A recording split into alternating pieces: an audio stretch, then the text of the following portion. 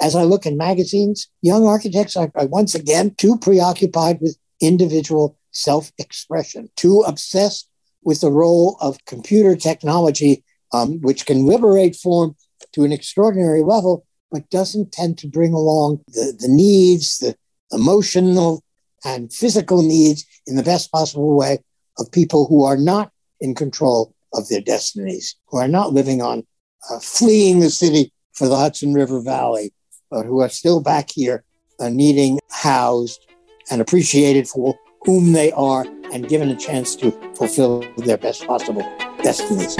Hi, I'm Dan Rubenstein, and this is The Grand Tourist. I've been a design journalist for nearly 20 years, and this is my personalized guided tour through the worlds of fashion, art, architecture, food, and travel. All the elements of a well-lived life.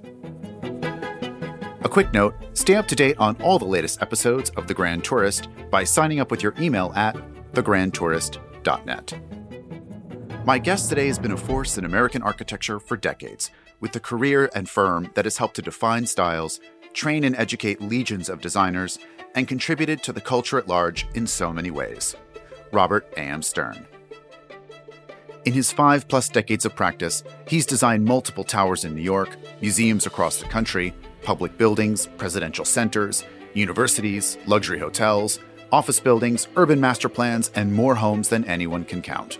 A native of New York, Stern got his master's at Yale, where he was taught by legends Philip Johnson and Paul Rudolph, and would later return to the school as an educator and eventually dean of the School of Architecture. While no longer dean, he teaches there to this day. Stern's life and career has impacted so much of what we would consider pivotal moments in 20th century architectural history. As a young curator, he heralded the upcoming careers of his groundbreaking contemporaries. And as a practicing architect, he helped define postmodernism and later shape the arrival of what Stern calls modern traditionalism, now a signature of his award-winning firm. His life has been wonderfully detailed in his new memoir published by Monticelli and co-written by Leo Velarde called Between Memory and Invention, My Journey in Architecture. The richly illustrated book took Stern years to write, and he details his life in honest, colorful ways. I caught up with Robert Stern from his home in Manhattan to talk about his time as a student, the birth of postmodernism, his unlikely friendship with Zaha Hadid, and so much more. New York plays such a large role in your book and also in your life and career. As a native New Yorker, can you tell me your earliest memory of the city? I really can't pinpoint exactly when my recollections of the city begin, but I certainly know that as a young fellow, traveled from Brooklyn, where I was raised, to Manhattan often. Manhattan was always referred to in our family as the city. Brooklyn was not the city in that sense. And that would have occurred, I don't know, when I was 10, let's just say 10 years old. But I try to say in the book, and I've said elsewhere, how I used to travel on the subway from Brooklyn to Manhattan, and a portion of it was elevated over the Gowanus Canal, to be exact. And if you stood in those days in the front car of the train, I could look out the window and see the city unfold before we dipped back into a tunnel. I do remember that vividly. As an architect who studies the urban environment, if you had to explain to a young architect how the city has changed so massively over time, what would you say? Well, before the pandemic, the extreme density and a robust population of the city was very different from when I was growing up. Ironically, I would say the city was in some ways more like after the pandemic. It was a quieter place. Now, of course, when I would go into the city, it would be a Saturday or a Sunday, so that we would travel. I would go with my parents and walk around Wall Street area, the financial district, and it was as quiet as a tomb. There was nothing happening on the weekends. The city was the skyline of the city was totally different when I was growing up, and until high school years. Lower Manhattan hadn't changed much at all. And so you had the pinnacles of the 1920s and early 30s skyscrapers dominating the skyline like a mountain range. And then you had a big dip and then another explosion of verticality in Midtown. But then after around 1960, the time of, say, the construction of the Chase Manhattan Bank building, which was a big physical imposition on the skyline began to change, and the kind of flat top box-like buildings, which I have come to abhor, and many New Yorkers do share that abhorrence with me, began to wipe out the romance or compromise the romance of those mountain-like pinnacles of the 1920s and 30s. You write in the book that your parents were probably horrified that you wanted to become an architect. Can you explain why that was? Well, I think they knew nothing about what an architect did, really. My father had some experience of architects in the 1920s and 30s, I guess. They didn't think it was a very profitable venture. Typically, nice middle-class Jewish kids became doctors or lawyers or teachers. Architects, there weren't so many Jewish architects to refer to. So I think that probably figured in, although I don't remember any explicit conversation like that. I do remember having a conversation about the role of Jews in architecture with Adolf Plachek, the Avery librarian, who was a mentor to me by the time I got to Columbia as an undergraduate. And he would say there weren't many. And I'd say, well, what about Mendelssohn? What about, and then Mukhan became a figure. So suddenly the role of Jewish architects grew in the lore of American practice. Before we return to Robert, a word from our partner, Polyform. With its Italian roots dating back to 1970, Polyform is the ultimate purveyor of design-driven products that outfit nearly every inch of the modern home, from its stunning kitchens and dreamlike storage systems to sleek and inviting sofas. Using decades of knowledge and a mastery of Italian style, Polyform's incredible designs go beyond the ephemeral trends we see so often today. Instead, they exude a kind of recognizable elegance you'd expect from a company headquartered in Brianza, near Lake Como. As the grand tourist is always shopping for his next remodel or just dreaming about it, Polyform has many instant icons to consider.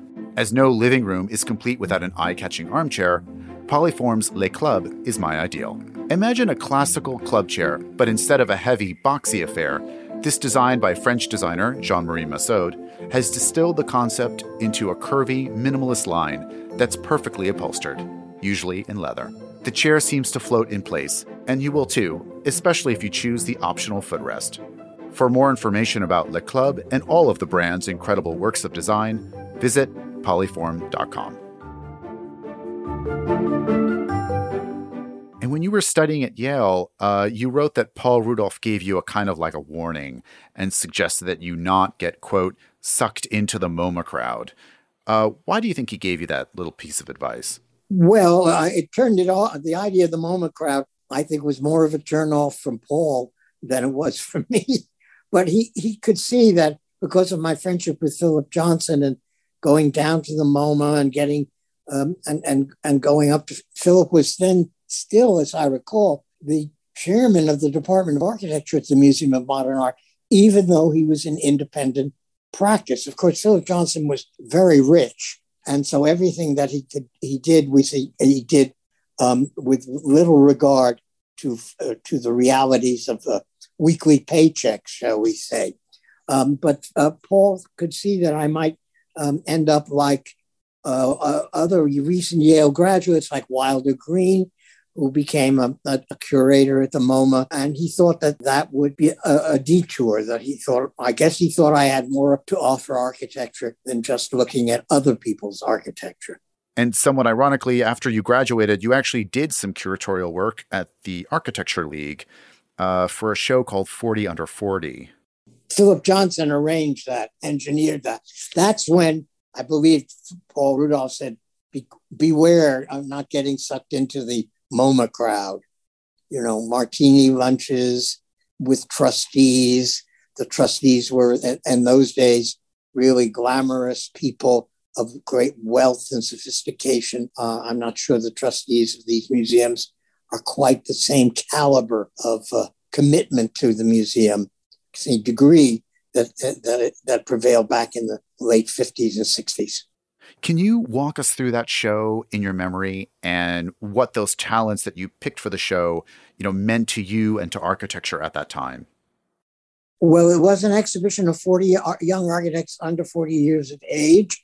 It echoed an exhibition that had been occurred at the museum, at the Architectural League, just around 1940 or 41, I can't remember. So there was a precedent for it. In any case, I, working with Philip Johnson and others, two other architects on a committee, but principally Philip Johnson, I vetted all my choices with Philip, and he never contradicted my decisions, and I picked really well. Only a couple of architects whom I included in the show turned out to not be of the same caliber, and I was able to identify amazing new talents: Richard Meyer, Peter Eisenman, Jacqueline Robertson, Stanley Tigerman, a host of others, many of whom had close connections to Yale, and I had seen, at Yale, coming back for design reviews or whatever. And Robert Venturi, who I discovered for my, really, I could say, I think honestly, did discover as an important figure. And I included all these people in the show, and it turned out to be a pretty good selection. I was spot on. I was a good picker. And, we all changed a little bit over time.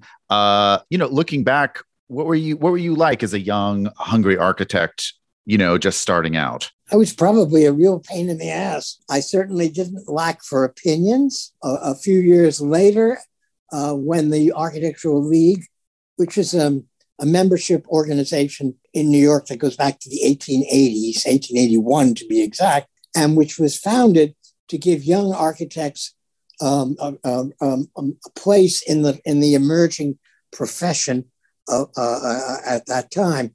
The League had some financial setbacks.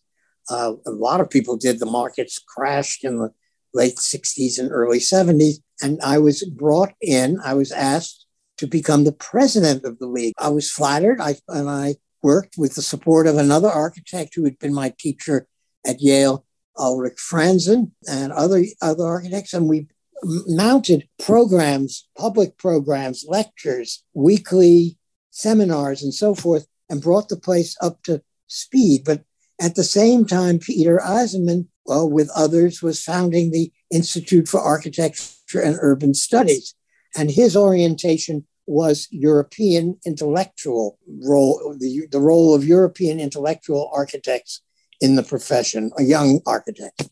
My orientation was on architects who built things, architects who were out in the world, who saw how people used cities, who were influenced by Jane Jacobs, for example. So we had these two organizations in New York, which were very exciting, the juxtaposition of the two of them. Nothing like that exists today. And so what encouraged you to make that leap to becoming a practicing architect?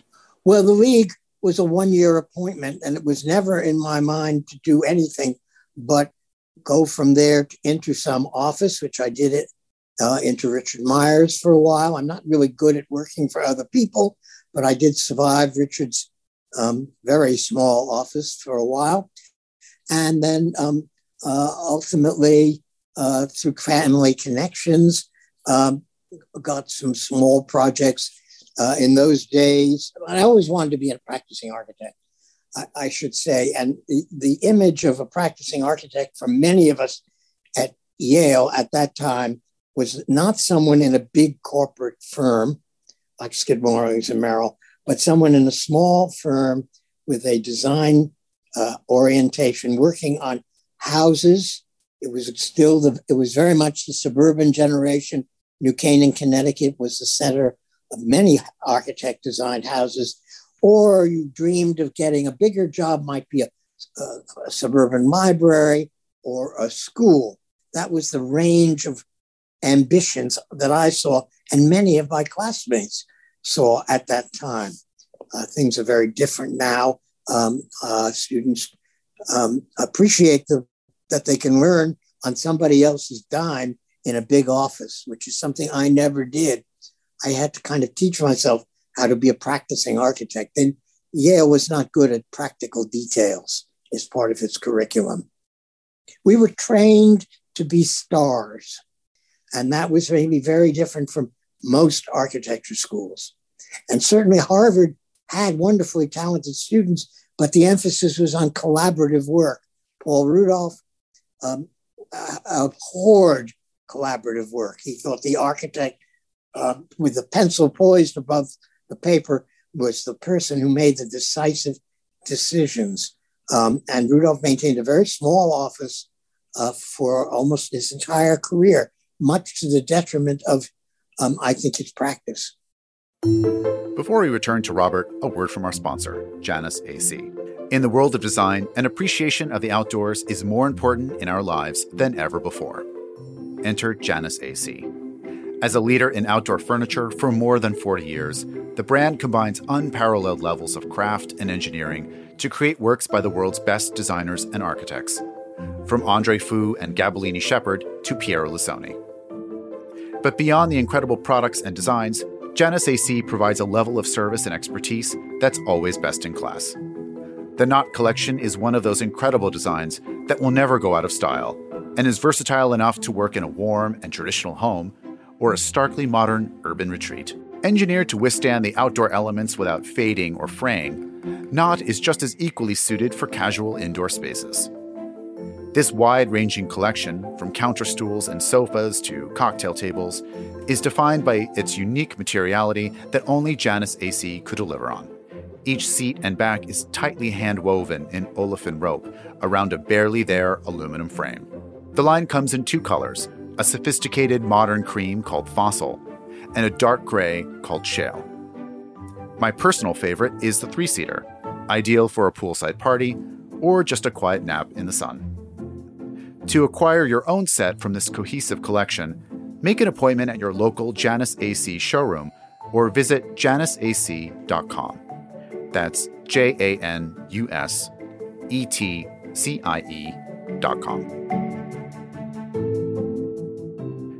Can you tell me a little bit about what it was like to be an architect in the 1970s in New York, especially during that period of rapid decline?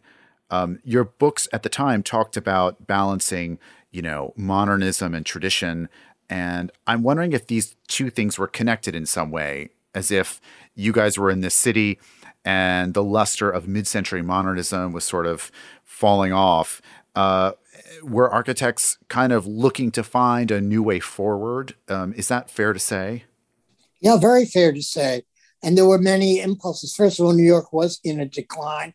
I had worked for a while as part of the municipal government under Mayor Lindsay, who was a high-minded, a liberal mayor, but the city, he lost control of the city in certain respects.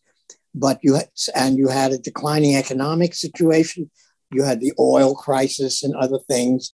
But you also had, and this occurred while I was still a student, you had the rise of historic preservation. New Yorkers, at the lead of this movement, were horrified by the destruction of townhouses on the Upper East Side. Well, that looked like ladies in tennis shoes. Those were dismissed.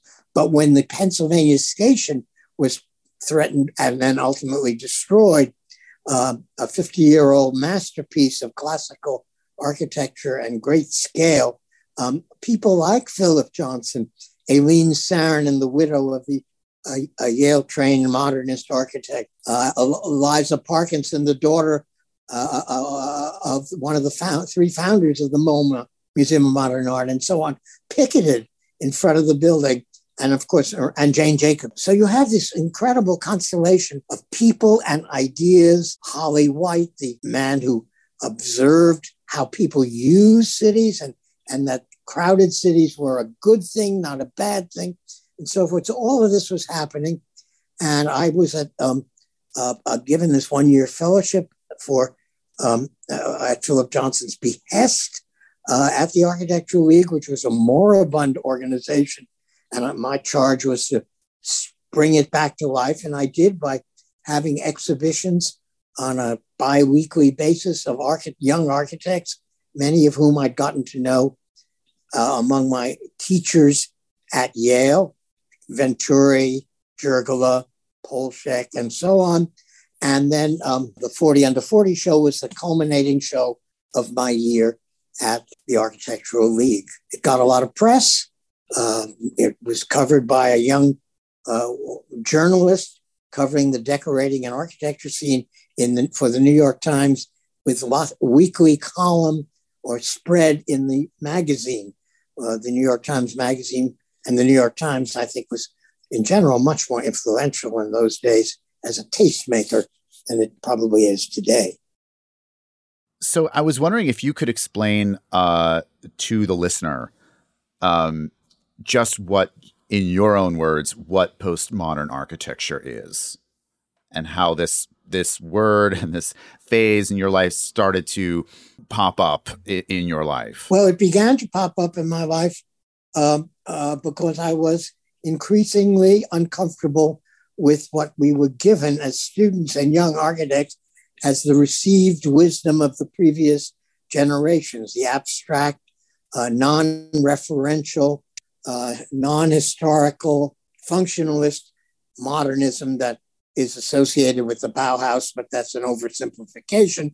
But in any case, under the influence of Robert Venturi, and whose early text leading to his book Complexity and Contradiction in Architecture, by its very name, it kind of defines the postmodernist approach that architecture has lots of different elements in a given building, not just a narrow-minded functionalism or a technological determinist physical fabric.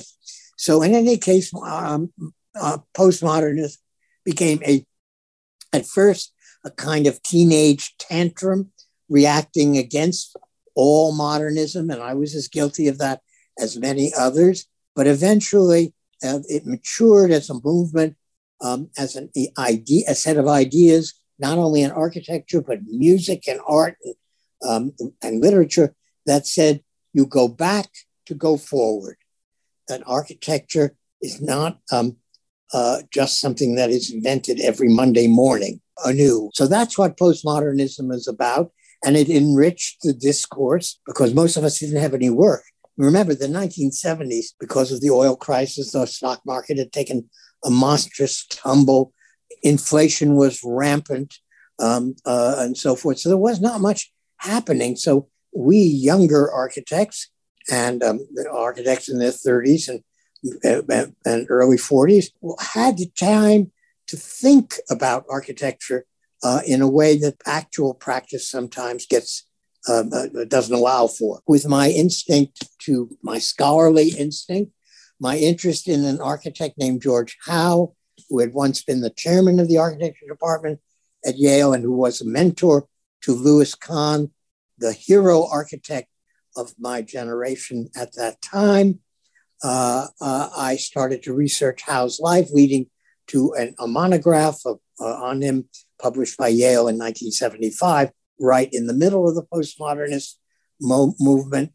And people appreciated what that book represented, which was to show how Howe himself, trained in the Beaux-Arts, doing historically based houses in the 20s, changed his direction and became an extreme modernist in the early 30s, and then backtracked and reunited his early and later experience together. It was a period of great ferment. I have to say that today, as I cast my eyes across the profession, I don't see that kind of intellectual debate that Peter Eisenman and I and Vincent Scully and Philip Johnson. And the amazing thing about Philip is he was born in 1906. I was born in 1939. So there was a hell of a distance in age. But he was in there in the trenches arguing these points and enjoying the rough and tumble of ideas. And how would you, for people that you knew Philip Johnson personally, what was he like as a person?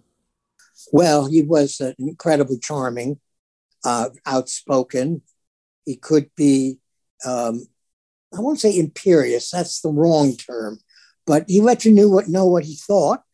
but he was incredibly curious about what other people, particularly younger architects, and he was something of an architectural chameleon to the extent that as new ideas, intellectual ideas and artistic ideas emerged, he tended to jump on the bandwagon, which we admired because there we had the authority figure on our side. He was also a great art collector, as you know, and a supporter, as you may know, a supporter of pop art when it was new, and in some ways a postmodernist idea.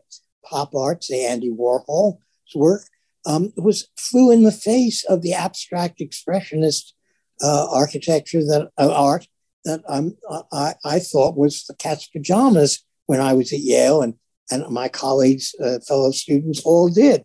Art that came from the gesture of your hand on a canvas. And suddenly Warhol said, no, I'll paint a picture of a soup can and use the symbols and turn the facts of modern life into the symbols of art. And as you describe in the book, what is a big part of your firm today, especially in new homes. How can you describe to the listener modern traditionalism and how that sort of developed in your own career? Well, influenced by Vincent Scully's book on the shingle style, something he gave the name to a movement of American domestic architecture in the post-Civil War era, which in turn incorporated early architecture, pre-revolutionary American architecture, New England architecture, and principally with new programmatic ideas, new scale of buildings to make these amazing houses, which are still treasured by people in New England and San Francisco, and in fact, in most parts of the country. So I was, I and a few of my colleagues and the contemporaries, having studied these houses and come to appreciate what they achieved, open spaces inside, double heights, rich wall surfaces of wood, dramatic staircases, and so forth. I thought, well, this is a wonderful jumping off point for what people want today. Not everybody wants to live in a glass house. And in fact, most people don't want to live in a glass house, especially if they're forced to work in a glass box. And we now, as we're now speaking, a lot of younger people are reacting against going back to the office if it means sitting in a cubicle like Jack Lemmon in the apartment in the film in a glass box office building. So anyhow, that's what modern traditionalism means, that you go back to go forward. Don't be afraid of what architecture was before you learn from it. And you can see that in Philip Johnson wrote on a blackboard at Yale, you cannot not know history. Lou Kahn made incredible drawings of Rome when he went back to Europe for the first time in 1951, studied, lived at the American Academy, and it changed his architectural life from a kind of run-of-the-mill modernism, and it brought him back to the Beaux-Arts training he had had at the University of Pennsylvania in the 1920s. And part of going back to postmodernism for a second, as sort of explained in the book, features a series of so-called late entries to the Chicago Tribune Tower competition, and you were one of them. Can you explain what that was and why it was considered, looking back today, so important in the sort of development of architecture and the industry as it is today? Well, the late entries competition, which I believe was the brainchild of Stanley Tigerman, my friend going back to Yale, and was a Chicago-based architect. It was part of the high moment of postmodernism in the late 70s and around 1980. And the Chicago Tribune competition came in 1922. I don't think we have time to go through it, but it resulted in a beautiful Gothic-style skyscraper for the newspaper, but also a plethora of entries from literally around the world in the competition, which showed architecture in all its diversity. Sometimes crazy things were submitted, but sometimes brilliant premonitory work. And Tigerman thought that it was appropriate to reiterate that competition, not on the scale of the first one and not with the real promise of a building, but as an, shall we say, an intellectual exercise. And he got quite a few important architects of my generation and his to prepare schemes. The scheme I prepared was to be sheathed in colored and reflective glass, which was a newish material, was to have the shape of a classical column and with pilasters and other elements, which turned out to be quite influential as an idea of where architecture could go. And there were many skyscrapers from the 1980s and 90s that followed that classical prototype, but in new materials. But the most important event of that moment was in 1980, when the Roman Italian architect Paolo Portoghese was given responsibility for what was the first architecture biennale in Venice. The biennales go way back into the late 19th century, but they almost never had any display of architecture. They were concentrated on painting and sculpture. But this exhibit that Portoghese put together with the support of the government, because the Biennale is a government project in Italy, was amazing because he reopened an old building. It had been a rope factory for the Italian Navy. So it was a very long building, so they could make these enormous ropes called the corderia. And he cleaned up the building on the Biennale grounds. It had been abandoned for a very long time. And he said the center of it would be a street. And on each side would be facades. He gave a set of strict controls, and he assigned them, working with a committee, of which I was part of, to different architects, Americans and Europeans alike. And you had Gehry, you had Rem Koolhaas, you had me, you had Venturi, Greenberg. It was astonishing. It was not only that all these facades were different, which are so opposite to the modernist idea of having a uniform architectural aesthetic, but they were around a street. And the recuperation of urbanism and the idea of a street is central to postmodernism, and people don't appreciate it enough. At the heart of that recuperation is the great work of Jane Jacobs, The Death and Life of Great American Cities, and her war against Robert Moses in the Greenwich Village battles over highways and roadways in the 1950s and 60s. And when you became dean at Yale for architecture, Reed Kroloff wrote a kind of rather mean editorial about your appointment in Architecture magazine, which he later retracted. And you mentioned it in the book. And what do you think you accomplished with your deeds that convinced people like him that they were wrong? Well, Reed seemed to think that because I had done a lot of postmodern work, for example, because I was closely associated as an architect and for a while even a board member of the Walt Disney Company, somehow that I had no sense of what it means to be an educator. I think he was bloody wrong because I'd been teaching since 1970, so I had been either faking it very well. Reed, at that moment, was too immersed in his own point of view. When he went on to himself lead an architecture school, it didn't work out because when you're an educator, when you're the head of a school, you're not the head of a kind of religious order. You are head of an enterprise which should nurture many points of view. The great thing about Yale in particular, when I was a student, as opposed to Harvard, and then when I became, for a long time, even before I became dean, is that it didn't support a singular point of view.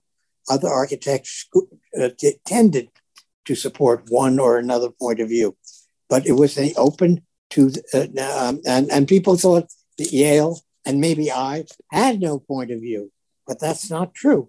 I have a point of view, which is to have to be willing to explore different ideas and to encourage people in their thinking to mature. Of course, I want to influence them.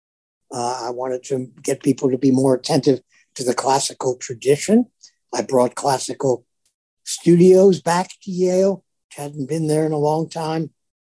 But I also brought a sense of higher, I would say, purpose to the education process, including making it possible for students to travel with their teachers as part of design studios. So you can't just sit in front of a drawing board or a computer and work in a vacuum. You have to see the site, see the world, and you can't go around just on your own as a student. What do you know to how to look, how to experience the world? A more mature and experienced architect reading you can be of crucial value. So anyhow, Reed changed his mind. Can you tell me about your friendship with Zaha Hadid, who you hired to teach at Yale? Because I didn't know that you guys were friends. What was that like? Well, Zaha was an amazing person. She died way too young, just as her career was really peaking. In a way, her exit moment was well timed because the demand for extraordinary buildings such as she designed has been reduced in this economically COVID era. But Zaha was, first of all, I like people. She was a wonderful, warm person. She had a great talent.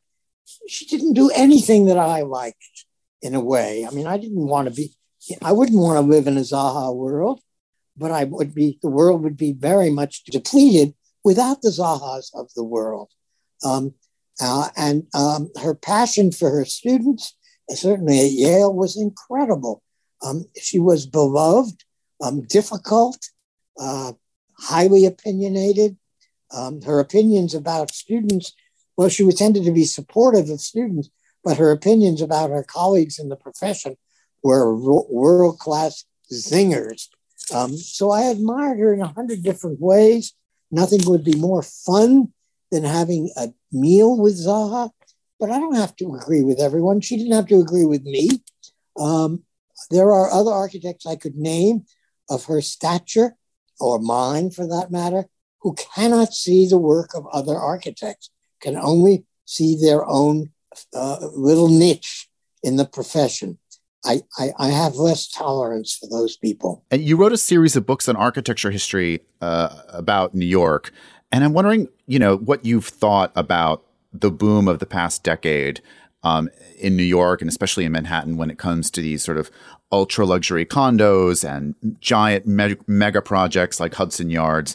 What would you, are you someone who's, think that from an urban point of view that New York City is on the right track? Well, first of all, my book's on New York history, which started as part of an essay as part of a book that Columbia published to celebrate the 100th anniversary of the School of Architecture in 1981, when I was on the faculty. But I've tried to keep my books not to be polemical, but to be inclusive, to show all the different trends, to explain them, to describe buildings, bring buildings to attention of the reader that may have fallen from the canon, shall we say. When I finished New York 2000 with my fellow authors, David Fishman and Jacob Tavoff, I had the idea that I would never do one of those books again. I'd done 5, beginning documenting the city from the Civil War era to the millennium. But so much has happened what's happening in the early part of this 21st century that I felt, well, it was time to do one more. So I, with David and Jake, are busily at work at New York, what will be called New York 2020, and will probably be published in a year and a half or 2. But of course, I'm very interested in what Hudson Yards is about. And of course, I'm interested in the tall buildings, particularly along the south end of Central Park. But I've been the architect of some of those buildings myself, so I can't possibly express my opinion on them, except to say that look at my buildings and see how I reacted to the conditions that gave rise to those tendencies, to those trends. How much is Hudson Yards like or not like Rockefeller Center is an interesting comparison. But I think the readers will have to make up their minds, or New Yorkers, observers in general, will have to make up their minds as Hudson Yards, which is still in the works, comes forward. So you're not going to get me on that one. And, one of the great challenges that the country faces mostly, in our big cities is sort of lack of affordable housing, which has sort of gotten in some places, worse and worse, even now during the pandemic. If you were sort of anointed king for a day, what kind of policies would you want to see enacted to kind of tackle this issue of housing? Oh, my God. I think that we have to tackle it in many ways. But from the physical planning point of view, segregating people by economic groups is not a healthy thing. In my youth, Park Avenue Park had tenements right around the corner.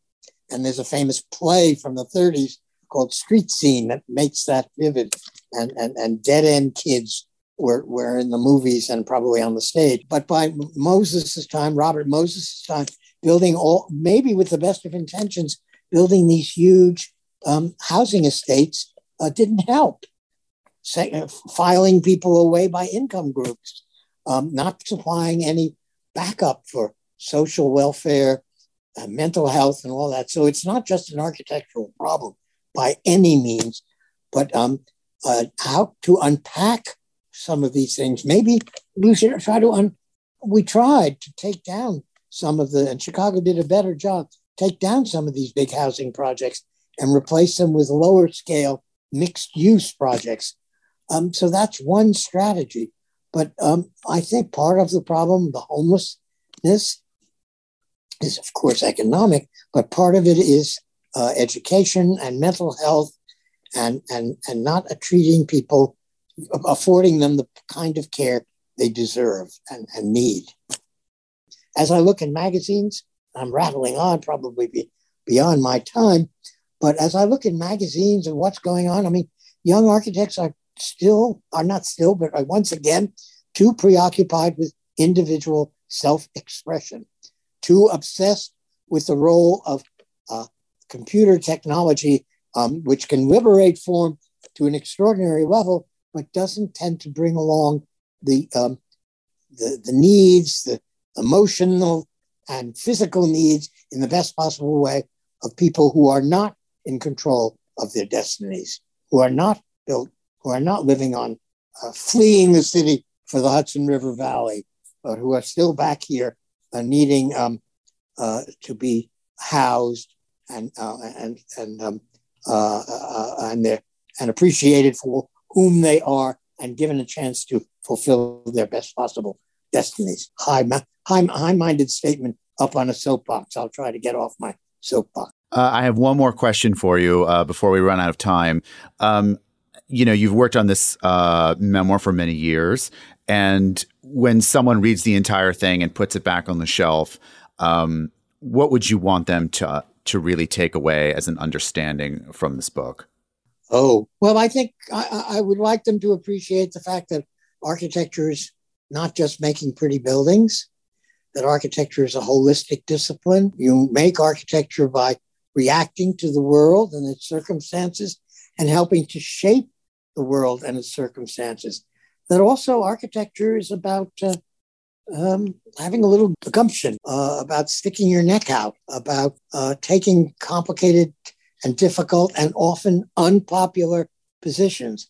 Advocating for the past in 1970 was not popular. People thought I was a reactionary. I'm not a reactionary, but I am a believer in the past.